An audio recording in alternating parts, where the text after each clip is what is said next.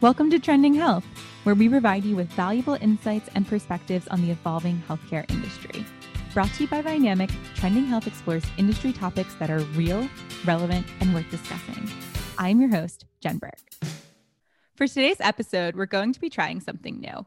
Instead of deep diving into an industry trend or major development, we're going to discuss a few recent newsworthy items we think healthcare leaders should be considering. I'm here with Vynamic's Mindy McGrath and Ryan Hummel to talk about what's trending now. First things first, let's talk about the new Biden administration. Yeah, they really started off quickly, right? I mean, this is a massive undertaking, which we all know needs to be done. And I think what we have seen just in the last week is really a huge assertion, right, of federal resources to try to guide a more probably coordinated approach is the right way to say it. So, I think the goal that the Biden administration set of 100 million doses in the first 100 days seems very ambitious given the rocky start. And, some of the things that stand out to me is that in a very short period of time, we're seeing many executive orders and directives, which kind of give you an idea of how the administration will use those tools to try to get a jump start on the pandemic response. But I think some of the things that definitely stood out were around the fact that he invoked the Defense Production Act to increase vaccination and testing material supplies. So when we talk about this pandemic response, like there really is almost like a three-legged stool. We're talking about the supply of the vaccine. And that doesn't mean just the product itself. It means the syringes, right? The pumps, everything that needs to help get that vaccine out to the marketplace. We're also talking about workforce supply. I mean, the healthcare system over the course of the last couple of months has really expressed concern that there simply isn't adequate human resources to administer the vaccine. And so the Biden administration is focusing on that as well. And then there's the willingness of the people. And I think I call it the last mile, right? Getting that vaccine into the arms of individuals is going to really require going out to the community. And as a result, we are seeing that a directive was given to FEMA to set up over 100 community vaccination sites to try to go where the people are rather than expecting everybody to come to health systems or offices for their vaccines. So those are the things that have really stood out to me. I think that the vaccine commissioner, Becerra Shukar, I love his name actually. He was the former Chicago health commissioner and then also held some pretty senior positions at Kaiser. So I think he has a little bit of understanding on both sides of it, from a public health perspective, and then from a provider and how you run a large organization to make things happen. But there's no doubt that this response is picking up steam quickly to try to clear through the confusion that currently exists. And I think that Biden's healthcare team really now is in charge of addressing this pandemic and being responsible for what comes over the next couple of months or the rest of the year. Mindy, you mentioned the goal of 100 million doses in the first 100 days. And, I think at first glance that may be ambitious. That goal really only grows the vaccination rates by like 11% from what they're achieving on a daily basis today. So although it might seem like audacious and ambitious, a lot of public health officials just don't think it's enough and fast enough. So I think we'll see movement on that. But, you need to put some efforts behind doing that. And you mentioned, the healthcare industry being at best tired and at worst, exhausted. And one of the things that we're seeing is a lot of state leaders and governors putting orders in for maybe potentially other healthcare providers that can provide the vaccination, podiatrists, optometrists, chiropractors, really interesting, creative ways to try to get this vaccine in the hands of folks to get that last mile achieved. So, I think the next 100 days we'll be staying very close to all of these new and innovative ways to get the vaccine into people's arms. And one thing I'd add is the kind of combined or kind of the conflicting forces. We're still seeing all these doses for vaccine, but there's still people that need to get tested every single day. So there's a lot going on in the pandemic response. Yeah, and I think one of the things that's interesting is the way that the Biden administration has also actively decided to set up what they are calling their COVID response task force. So, not only does he have all of these healthcare hires that will assume really critical positions as secretaries or directors or commissioners of key agencies that are going to help support and execute on this response, but he also has a task force that is being led by Jeff Zients, who is the coordinator of the COVID response. And, if you recall, he was really the guy that was responsible for helping rescue the marketplace when it initially started being created out of the passage of the Affordable Care Act. So he knows a thing or two about taking something that's rocky and trying to smooth it out to make it a usable and, easier way to do things. So Zients is going to really rely on the healthcare hires that Biden has tapped to either be secretaries or coordinators and or directors or commissioners of key agencies within his administration. And some of the notable names that stand out to me is always our fan favorite, Dr. Fauci, right, who has been elevated in this administration to really serve as a chief medical advisor for President Biden. I look at somebody like Dr. Vivek Murthy, who is coming back to reprise his role as the Surgeon General. We are familiar with his time in the Obama administration in that same role. An interesting one to me is Xavier Becerra, who has been tapped to be nominated to be the Secretary of Health and Human Services. Many people might know him as the gentleman that has been leading the charge to protect the Affordable Care Act in the most recent lawsuit that was presented in front of the Supreme Court. What many people may not realize is that he actually spent 25 years in the House of Representatives. So while he doesn't come to the table with a public health background per se, he does come to the table with a very strong policy and regulatory background, which I think the administration, right, seems to be leaning that way right now in terms of using not only executive orders, but also directives and regulatory levers to try to get some momentum around how they're going to respond to the vaccine. I think my key takeaway on the hire so far is that Biden is going to use, fighting the COVID vaccine to also expand the ACA's provisions around things around like affordable coverage. I think that the hires that he has tapped so far will really have a focus on prevention, right? They'll have a focus on expanding the emphasis on population health, specifically with populations where social determinants of health and disenfranchised populations may be of concern, to making sure that those folks are adequately vaccinated and have access to the care that they need as well. Talking about Dr. Vivek Murthy and as the Surgeon General and becoming America's top doctor once again, he was an Obama appointee, as you mentioned.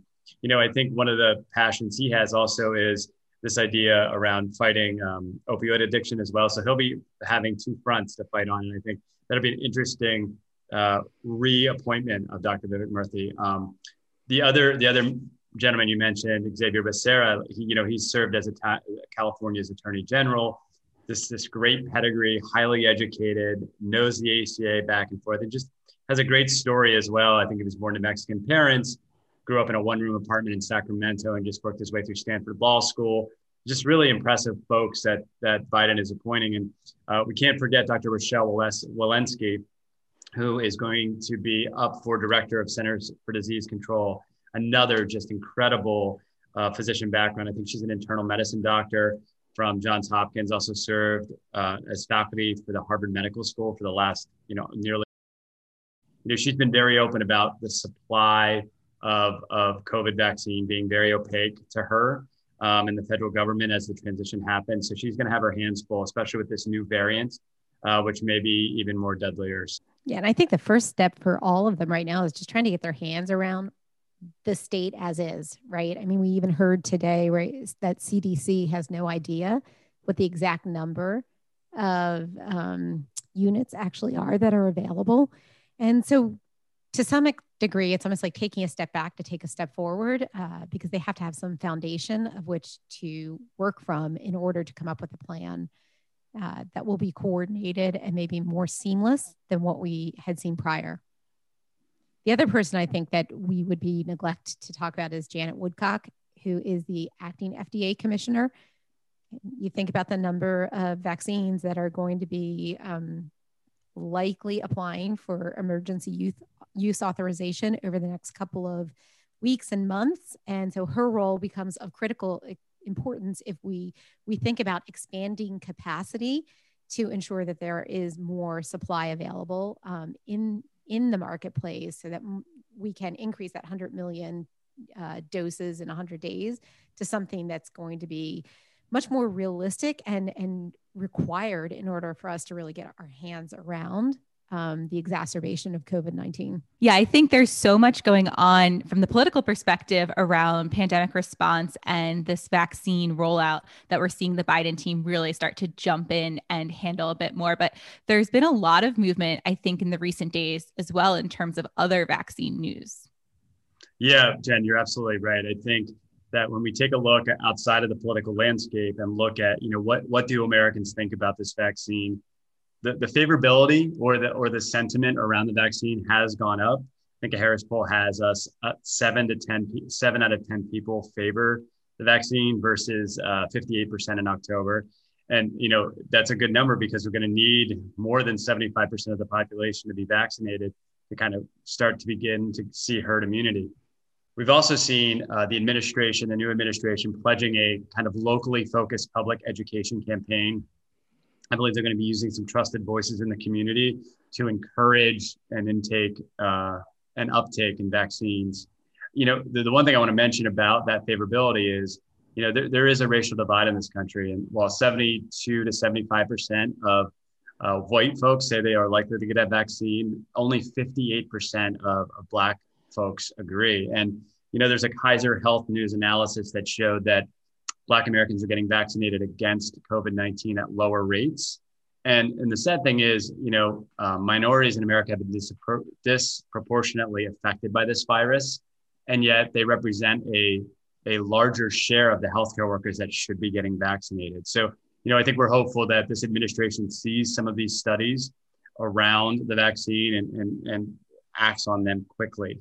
I think that's part of why these education efforts that you spoke about, Ryan, are so critical, because there really is going to need to be some tailored messaging, both by age and demographics, in order to not only engender trust, but I think activate those individuals that might be really hesitant about being vaccinated. So, I think this administration really understands that. And that's why we're starting to see more collaboration with local community partnerships and even large companies that are stepping in to try to advance not only awareness, but also education about the vaccine so that, people feel more comfortable with what the vaccine is intended to do and the safety aspects of it and some of those trust issues that have been existent.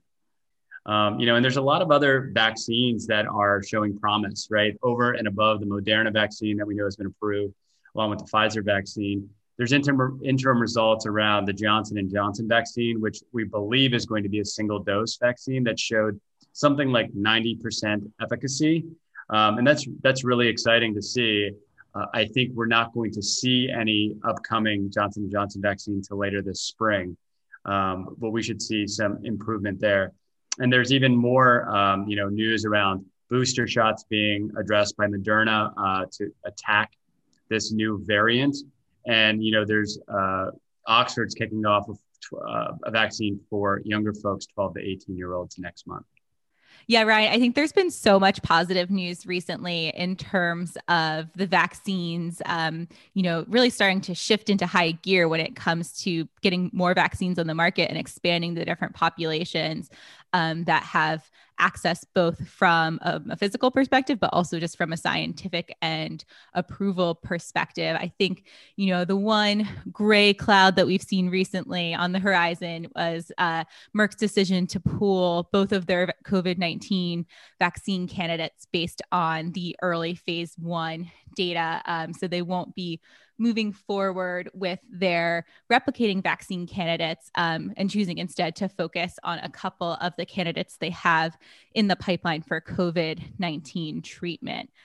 I think we've probably let the pandemic response, vaccines, et cetera, kind of dominate our conversation, but I don't want to lose track of, some other news that might be flying under the radar that's important for healthcare leaders to know about. And I think that's the regulatory freeze memo that went out on Trump's midnight health regulations, shortly after Biden took office. And while that might not seem like a big deal, there were quite a few things that came in, right under the buzzer before Trump left office that can be pretty impactful, including a December rule that would allow states to stop using healthcare.gov, some changes to the FDA's authority over medical devices, some changes to HIPAA privacy rules, and some tweaks to certain Medicare drug coverage. So this freeze memo will essentially prevent those items from going into effect until they can be reviewed more thoroughly by the Biden administration and his new regulatory and agency appointees.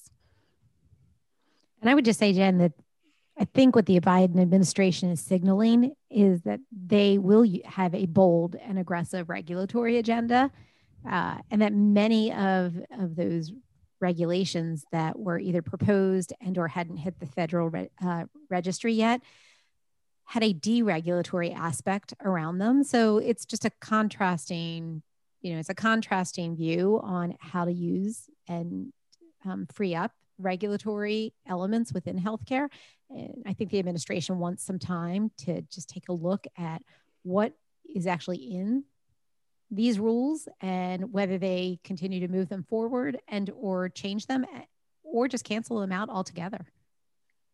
Yeah, one in particular that I thought was interesting that the freeze affected was the maximum of 72 hours for payers to issue decisions based on requests. And what that means is, or what the intent of that initial move was to lead to fewer prior authorization denials and appeals. So that would increase communication between the patients, health systems, and the health plans themselves.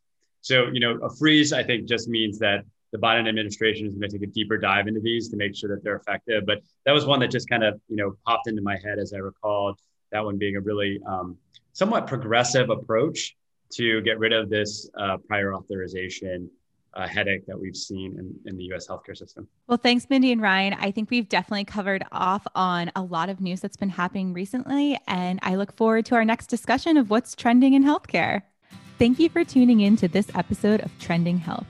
For links to resources discussed in the episode, to subscribe to the Trending Health podcast, and to explore if Vynamic can help your company manage ongoing healthcare industry change, visit trendinghealth.com. Tune into the next episode where we look forward to providing you with more insights on the healthcare industry.